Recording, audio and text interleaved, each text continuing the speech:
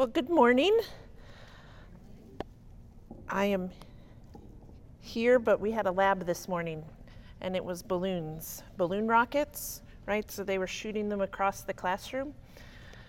Bit chaotic, so looking forward to the calm. But have any of you ever taught children, particularly like elementary school, preschool, for Sunday school or anything? Like, one of my favorite ways to read a story to younger children is to have them listen for certain words or phrases and then say or do something when they hear it. So like the old standby for Girl Scouts was the Grand Old Duke of York. He had 10,000 men. He marched them up and you had to stand up to the top of the hill, and he marched them down and you had to sit back down again. And when you're up, you're up. And when you're down, you're down. And when you're only halfway up, you're neither up or down, right? That was the old standby for Girl Scouts. But sometimes it's as simple as just when they hear the word God, they point up. Or sign language for yes. Or for Jesus, right? Something just to get them engaged in hearing the story. It's like actions for a song, but it brings attention to something to keep the kids active and engaged in just listening to the reading. Now you're like, well, why did she say that? What's she going to make us do? You're right. But the fun fact, and useless piece of information except for what we're going to do this morning, that at the Feast of Purim, and we'll get to what that feast is later, the book of Esther is read in its entirety in the synagogue as a way of celebrating and remembering. It's part of that celebration. But what's interesting is that every time the name Haman is read, the people listening will stomp their feet and they will say, "May his name be blotted out." Now, I'm not going to have you do that every time for the rest of the year when we read, but I do want us to do that for this first chapter, and we're not going to do the shouting, just the stomping of feet is fine. As we read this first passage, because I want you to experience this the way that the Jewish people experience reading the book of Esther. And so this is one of those ways that we can do that. So somebody has Esther 3, verses 1 through 6.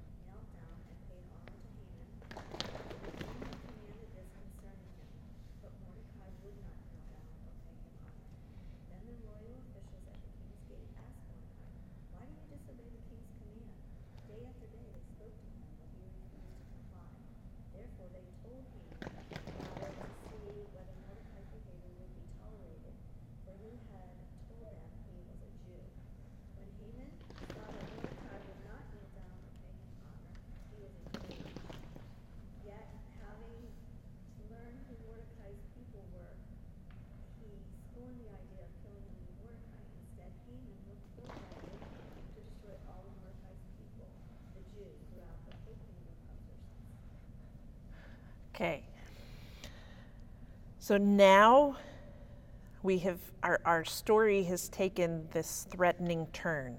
We now have a villain.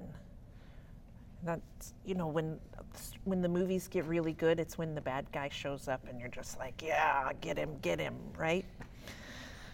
So who is Haman? What do we know about him from these verses? An Agagite. It's a fun word to say, at least. And they hated the Jews. We're going to talk about them in just a minute. What else? He was a nobleman. A noble, and what?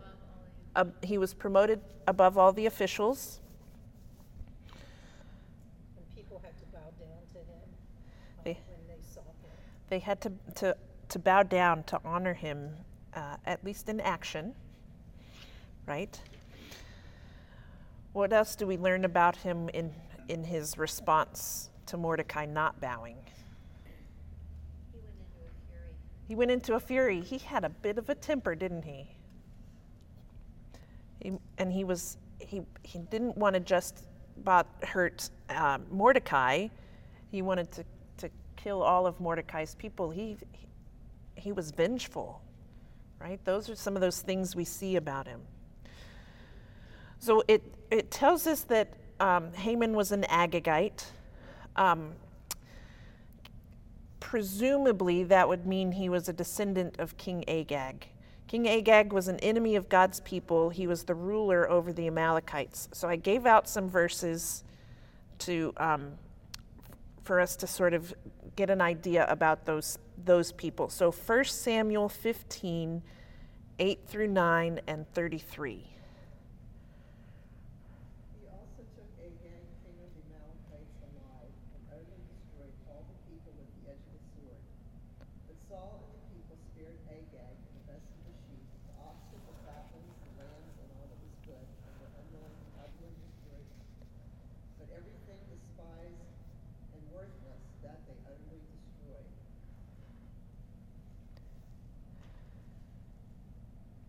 But Samuel said, as your sword has made women childless, so shall your mother be childless among women. And Samuel hacked Agag in pieces where the Lord had Gilgal.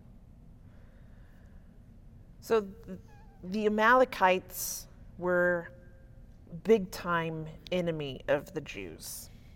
And God actually commanded King Saul and his armies to completely wipe them out, to not leave any behind. So who was supposed to kill King Agag?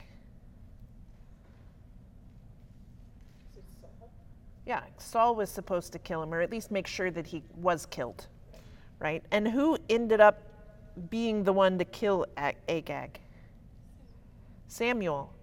Samuel's not a soldier, he's a priest, right? But here he's doing what the Lord declared needed to be done. And then we see in 1 Chronicles 4, verses 42 and 43, what happens with the Amalekites. And 500 of these Simeonites, led by these four guys, I don't know their names, but they were led by these four guys. They're the sons of Ish, invaded the hill country of Seir. They killed the remaining Amalekites who had escaped, and they have lived there to this day. So according to 1 Chronicles 4, all of the Amalekites were killed. And so presumably that would mean all of the Agagites.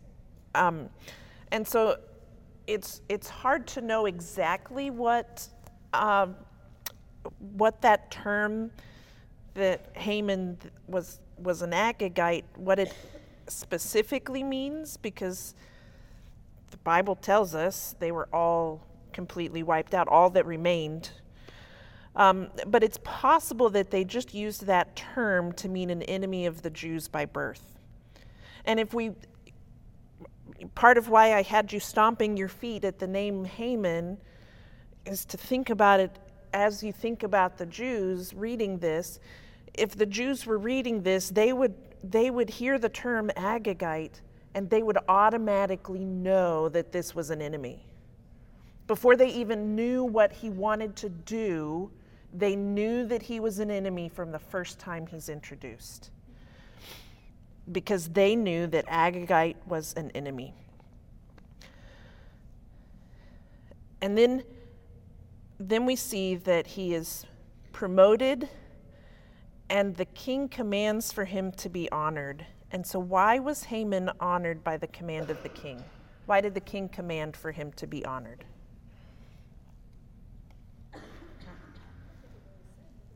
It doesn't say. We have no idea. That's exactly right. It was normal to bow to the king, but it was more rare for others.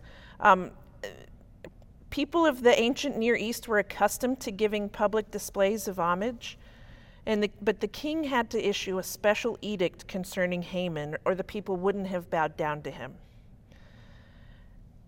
And one thing we do need to remember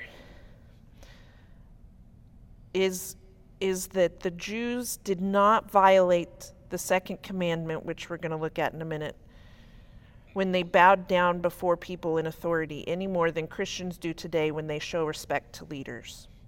Because that phrase where it says in the ESV, it says pay homage, that is used, it's a phrase that's used for meaning to bow down and to honor, but it can refer to worship of God, but more commonly it refers to just honoring royalty and leadership, showing respect and things like that. So the king, we have to remember, Ahasuerus is the one that made this command. Ahasuerus would not have, think about what we know about Ahasuerus. We've been talking about him for a couple of months now. He would not have made a command for people to treat Haman as God. Because if they treated Haman as God, that put him above the king. And so we have to keep that in mind as we're reading through this, that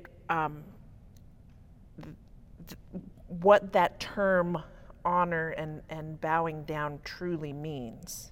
So it's kind of like the Japanese bow to each other, hello. It's a little more than that. Would they have been like on their knees and hands? Potentially, based on we don't see exactly what the king commanded, but it would have been more than just a bow of the head type of thing. It would have been a physical, lowering of yourself.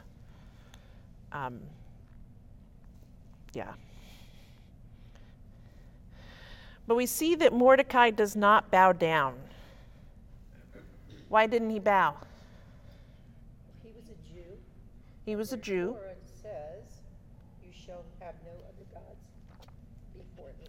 So that's one option, that it's you shall have no other gods before me, because that's what the second commandment of the 10 Commandments says.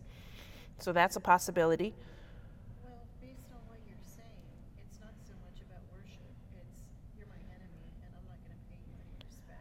Right. It could just be you're my enemy. You don't deserve my respect. Yeah. And it could just be that Mordecai is just super arrogant and isn't going to bow down to anybody. I don't think so. Yeah, I was going to say, but that's not, and we don't know. That's the question. But from what we know of Mordecai, we know there had to be some specific reason that it wasn't just arrogance, because he's not an arrogant man, right? This goes against what we know of Mordecai, who was humble in his approach to everything. And maybe it is that he is holding the no other gods commandment and taking that to heart. For the record, he's not practicing anything else Jewish. And so, would he really? We don't know. Maybe he just knew about Haman and not to go miserable life like he was. Right. We're told specifically Haman the Agagite. And so we automatically know, because if we're thinking Jewish mindset here, right, that was the goal for this morning. We already know enemy, and so that it really does lead us to think that it was just, I can't bow down to this enemy of my people. That I can never do that. But we don't know for sure. We know he would have had political or religious reasons for not bowing down. But I'm going with the assumption that it was mostly going to be the reason would be the hatred of the Agagite situation, because we're told that so clearly. And we have to remember, when I started us out in our introduction, we talked about There are things we are not going to know, and there are things that we are told, and both are just as important. And so, but God is as purposeful in what he doesn't reveal in his word as in what he does. And he doesn't tell us exactly why Mordecai refused to bow. But how did Haman find out that Mordecai did not bow down? The servants told him.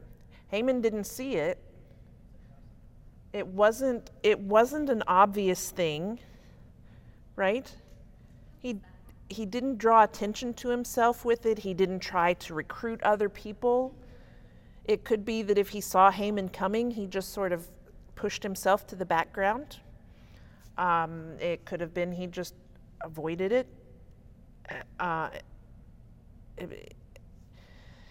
The point is, it wasn't so drastic. He wasn't loud and boisterous about it. He never just put his hands on his hips and said, "I refuse." Never did. So we need to take notice of this behavior, because standing up for ourselves and for our beliefs does not mean that we have to make a spectacle.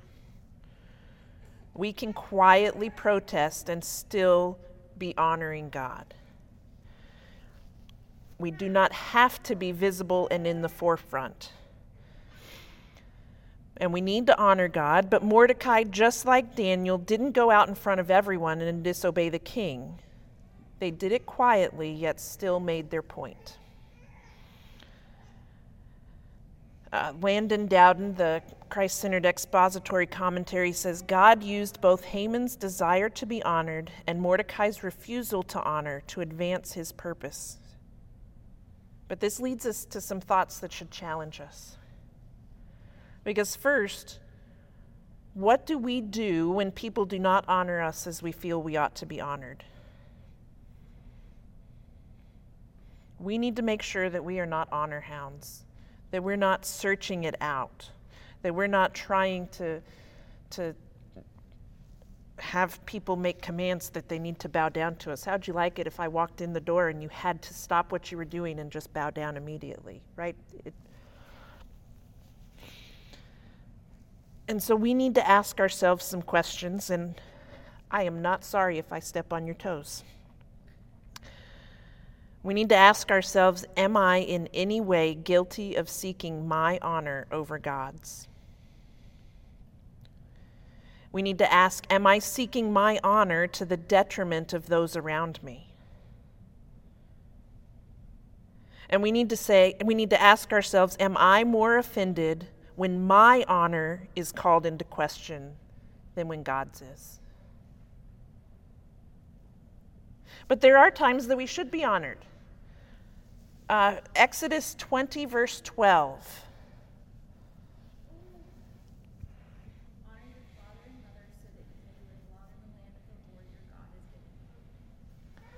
Honor your father and your mother. We've all heard that.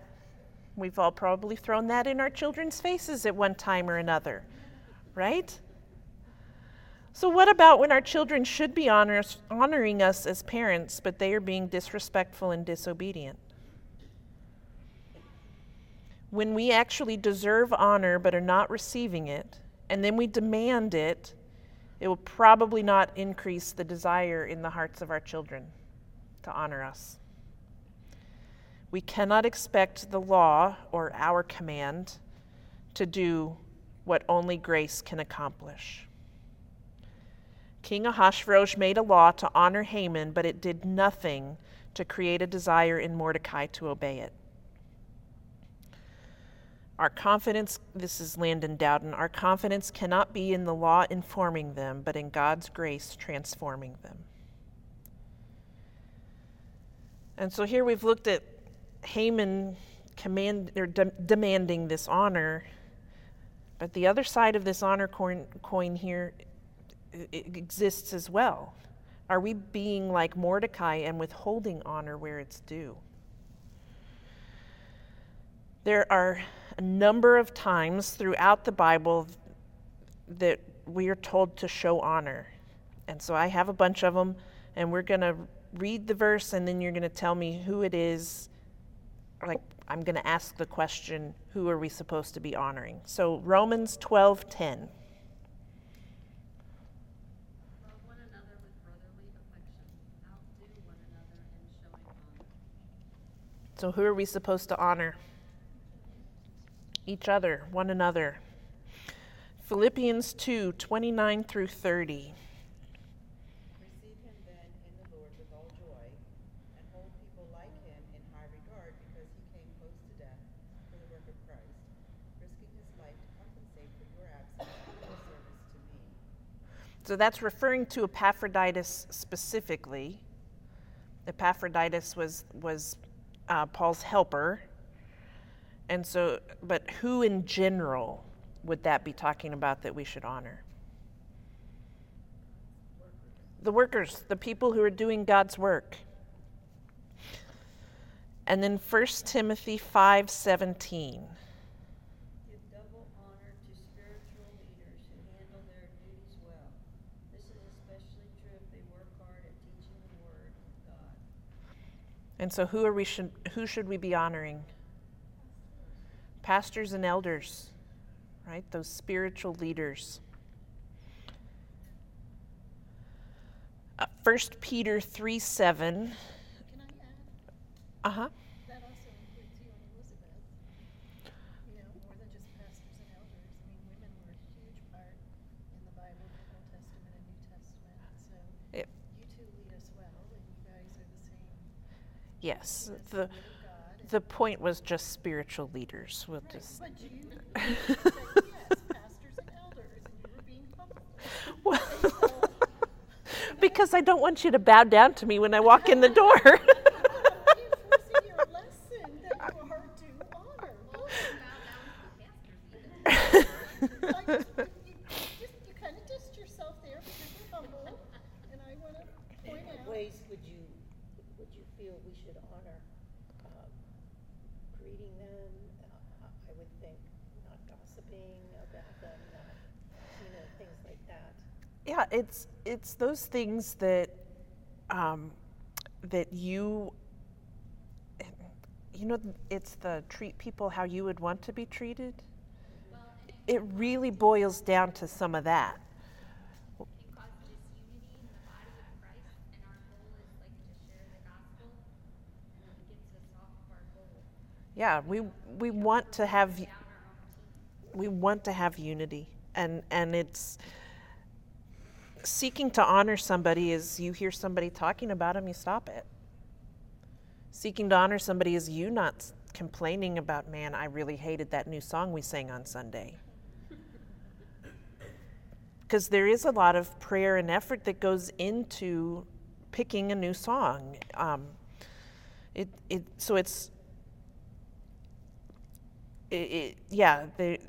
It's not that you have to do something above and beyond or it's being respectful.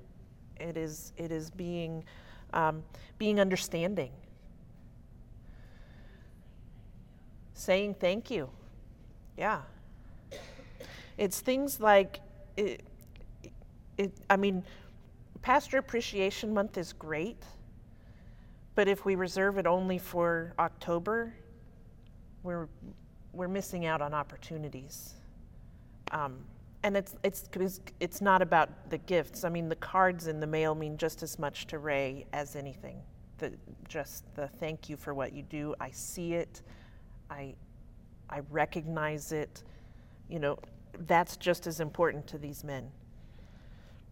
So, and yes, I said men because I was referring to Pastor Appreciation Month.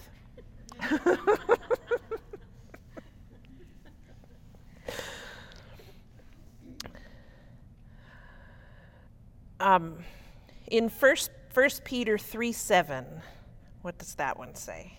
Likewise, husbands, live with your wives in an understanding way, showing honor to the woman as the weaker vessel, since they are heirs with you of the grace of life, so that your prayers may not be hindered.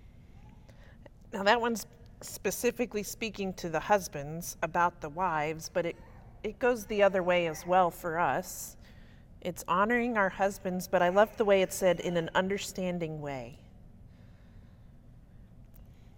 You know, we need to look at our husbands and honor them by thinking that we have to give them the benefit of the doubt sometimes. And then 1 Peter 2:17. Honor everyone, love the brotherhood, fear God, honor the emperor. So who does it say and how? Who should we honor? Everyone. And then specifically it said, what was the last one? The emperor, our rulers, right? And then how did it say? It gave two things in between those. Love the brotherhood and fear God. So it's show love and fear God. That's how we show honor. And so we may not know Mordecai's motives, but we should be constantly checking our own. And so we have to be constantly asking ourselves, am I withholding honor from anyone to whom it is due? And if we are, is it out of convenience or out of conviction? Is it our preference or is it the Lord's precepts? Why are we withholding honor? That's more important for us than the actual act of doing it. My question was on this with Mordecai, going back to Mordecai. Mm-hmm. Even though the Torah said, "There should have no other gods before me," he really, I'm torn between should he have shown respect anyway and bowed to Haman, because that was the rule that the king put forth. That was what our rulers said. Or would he have sinned, being a Jew, and have done that?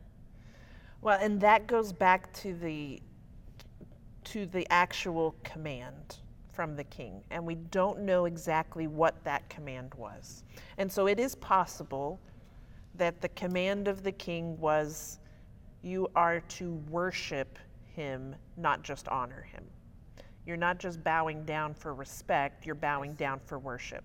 And so if that was the case, then yes, he would have been sinning had he done that. But if it was just the way that most times in that time, that most instances in that time frame, it was just a bow down out of respect, not a bow down out of worship. Yeah. It could have easily been Mordecai's justification. I don't like Haman the Agagite, and so I'm not going to bow down because I should put no other gods before God. Like, we do that sometimes. We tweak things just enough to make them work in our favor, right? To justify ourselves. Yeah. But back to our story, back to our passage here. What was the express reason? What was the reason given why the officials told Haman about Mordecai, or the servants, told Haman about Mordecai? To see if Mordecai would, or yeah, if he would keep doing it after they knew he was a Jew. Yeah, they just wanted to see what would happen.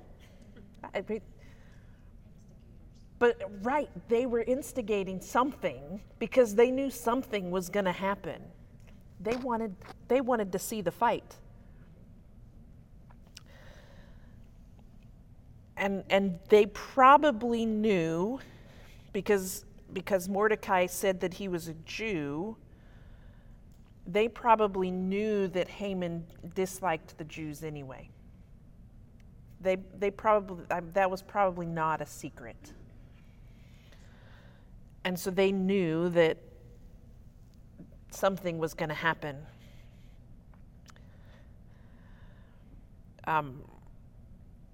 Mordecai's controversy with Haman was not a personal quarrel with a proud and difficult man. It was Mordecai's declaration that he was on God's side in the national struggle between the Jews and the Amalekites. This again was the way that I was assuming what was going on. Because civil authority is ordained by God, it is a serious thing for Christians to disobey the law. And if we are going to do it, we must know the difference between personal prejudices and biblical convictions. And by confessing that he was a Jew, Mordecai was asking for trouble for both himself and the other Jews in the empire. He knew what might happen. And so what was Haman's response to Mordecai? He was really upset. Very upset. And he took it out on all the Jews, not just Mordecai. Yeah, it was fury and rage. I am going to admit, I got pulled over one time for driving angry. Right? Have you ever done that? You drive angry, and so you're speeding and you don't realize it because you're just, right? So I did get off with a warning, so I was not going that fast. But when you are that angry, because it used the word, the Hebrew word hama for anger. It's a very strong term. It's an inner emotional heat which rises and is fanned out. And this word is used 6 times in the book of Esther. 2 times for Haman and 4 times for Ahasuerus. That anger would have, that level of anger, that level of fury and rage would not have had Haman thinking clearly. He was not thinking reasonably in any way, shape, or form. He could have just reported Mordecai's crime to the king, and the king would have imprisoned Mordecai or perhaps had him executed, but that would not have satisfied Haman's lust for revenge. And so it introduces the principal plot of the book, the attempt to destroy the Jewish people. Hatred and bitterness were at the root of Haman's quest for power, and for him, power rested in the destruction of the Jews. Quick question. Yes. On verse 6, I've never seen, I've always not skipped over, but this verse in Esther, that Haman, he disdained to lay hands on Mordecai alone. What's the word disdained in the Hebrew? Is that sentence saying he was scared to just punish Mordecai because he knew Mordecai was favored by the king because Mordecai had saved the king's life, and so he actually maybe didn't necessarily want to attack all the Jews initially, but he knew he couldn't get Mordecai alone, so he had to expand it. Does that word disdain mean I just hate you all? I don't remember the Hebrew word, but I remember looking, and it was more the hatred was so deep. So he wasn't necessarily scared to take Mordecai Right. alone, that the king would still favor him. Yeah. But you have to remember, he was raised as a child to hate from the time he was born. Haman, he was raised Right. to hate the Jews. Yes. And just like the Jews would have been raised knowing that the Amalekites or Agagites were enemies, that they were to be hated, that they were a people that God wanted blotted out. It just triggered him. Yeah, it was a trigger. So we know Haman's goal, and so then we need to look at how he intends to make it happen. So Esther 3, 7 through 15. In the first month, which is the month of Nisan, in the 12th year of King Ahasuerus, they cast pur,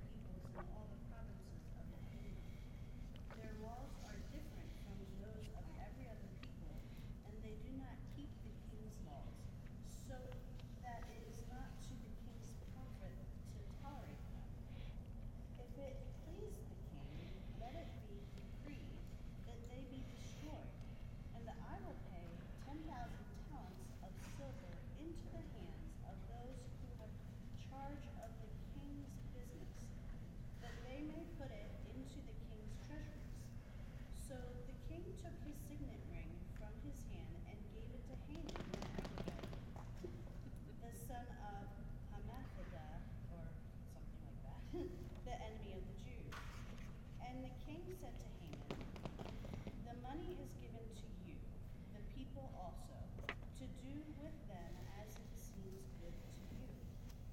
Then the king's scribes were summoned on the 13th day of the first month, and an edict, according to all that Haman commanded, was written to the king's satraps and to the governors over all the provinces and to the officials of all the peoples, to every province in its own script and every people in its own language.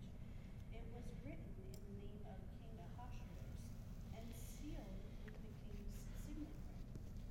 Letters were sent by couriers to all the king's provinces with instructions to destroy, to kill, and to annihilate all Jews, young and old, women and children, in one day, the 13th day of the 12th month, which is the month of Adar, and to plunder their goods.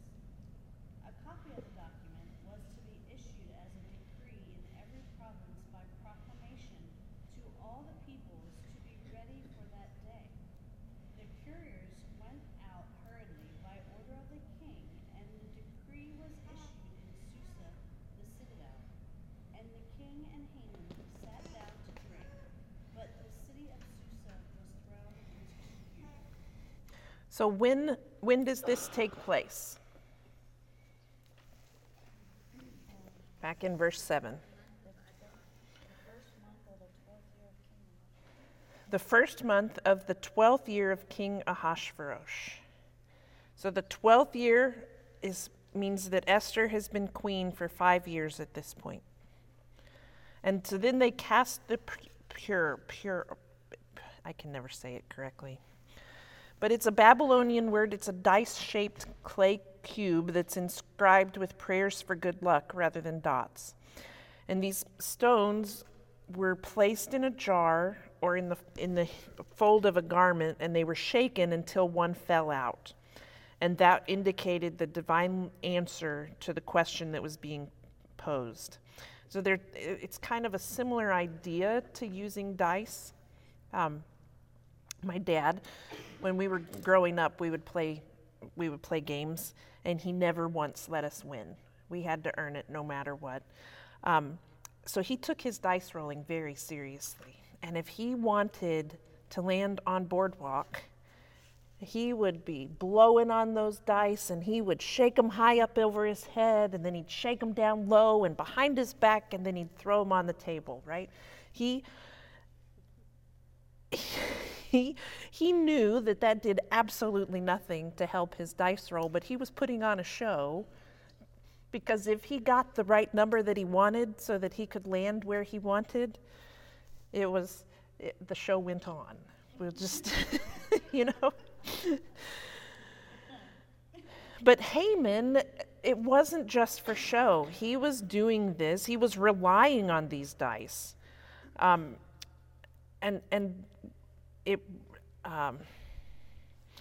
He used these. It was kind of like the casting of lots, and he used this to find the lucky day for the destruction of the Jews.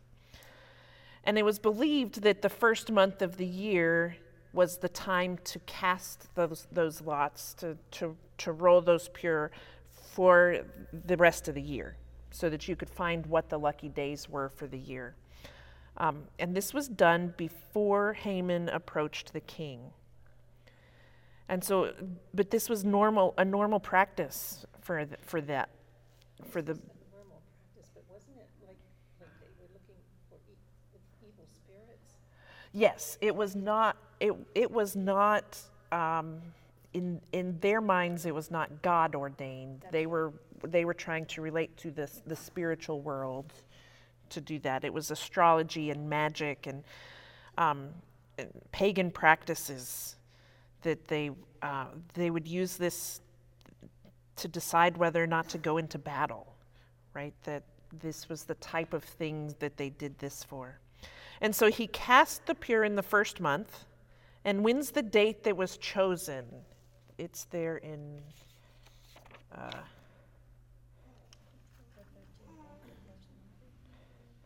So he did it on the 13th day of the first month. And what was the day that was chosen for the annihilation of the Jews?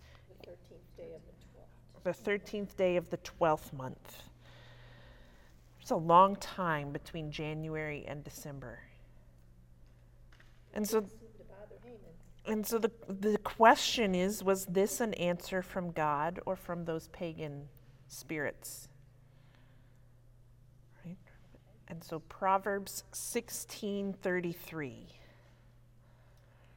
The lot is cast into the lap, but its every decision is from the Lord. And so while we're looking at the way this all worked, if you go to page 48 in your handouts, you've got that Hebrew calendar thing, and I told you we'd be coming back to that at some point. Nisan is the first month. What happens on the 14th day of the first month? Passover. What does Passover celebrate? Passover in Exodus. Yeah, it's the deliverance of the Jews from Egypt when it's the celebration, the feast in celebration of remembrance for when they put the blood over the door so that they protected their firstborn. So it's a celebration of deliverance, but here, because it talks about the city. The city of Susa was thrown into confusion. They're being told the day before they're celebrating their deliverance that they are going to be destroyed. So again, put yourself in that mindset of the Jewish people, right? That's what's going on. That's what's going through their heads right now. They're hearing this, and then they hear, but we have 11 months of waiting.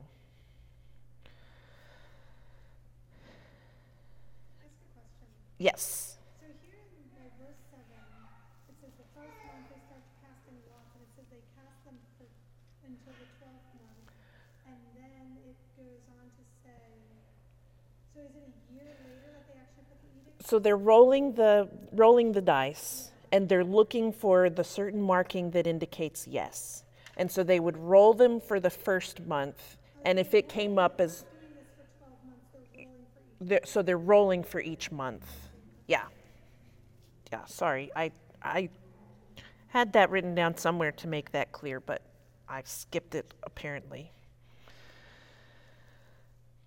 So the Jews are thinking about their annihilation at the same time that they're thinking about their deliverance. And they're thinking about the 11 months of waiting that they have. And so I want to challenge you, since we don't meet next week due to Thanksgiving, I want to challenge you to read Psalm 105 and 106. And I want you to look at those as psalms for you when you're waiting. They're psalms of God's faithfulness. Because by considering God's faithfulness, we can fuel our own. Landon Dowden says, even in our times of waiting, we can be empowered to trust the Lord, not by considering our previous faithfulness, but by recalling His. He is always working in our waiting, even if it is not always evident. And so that's your cliffhanger until January, when we jump back into Esther.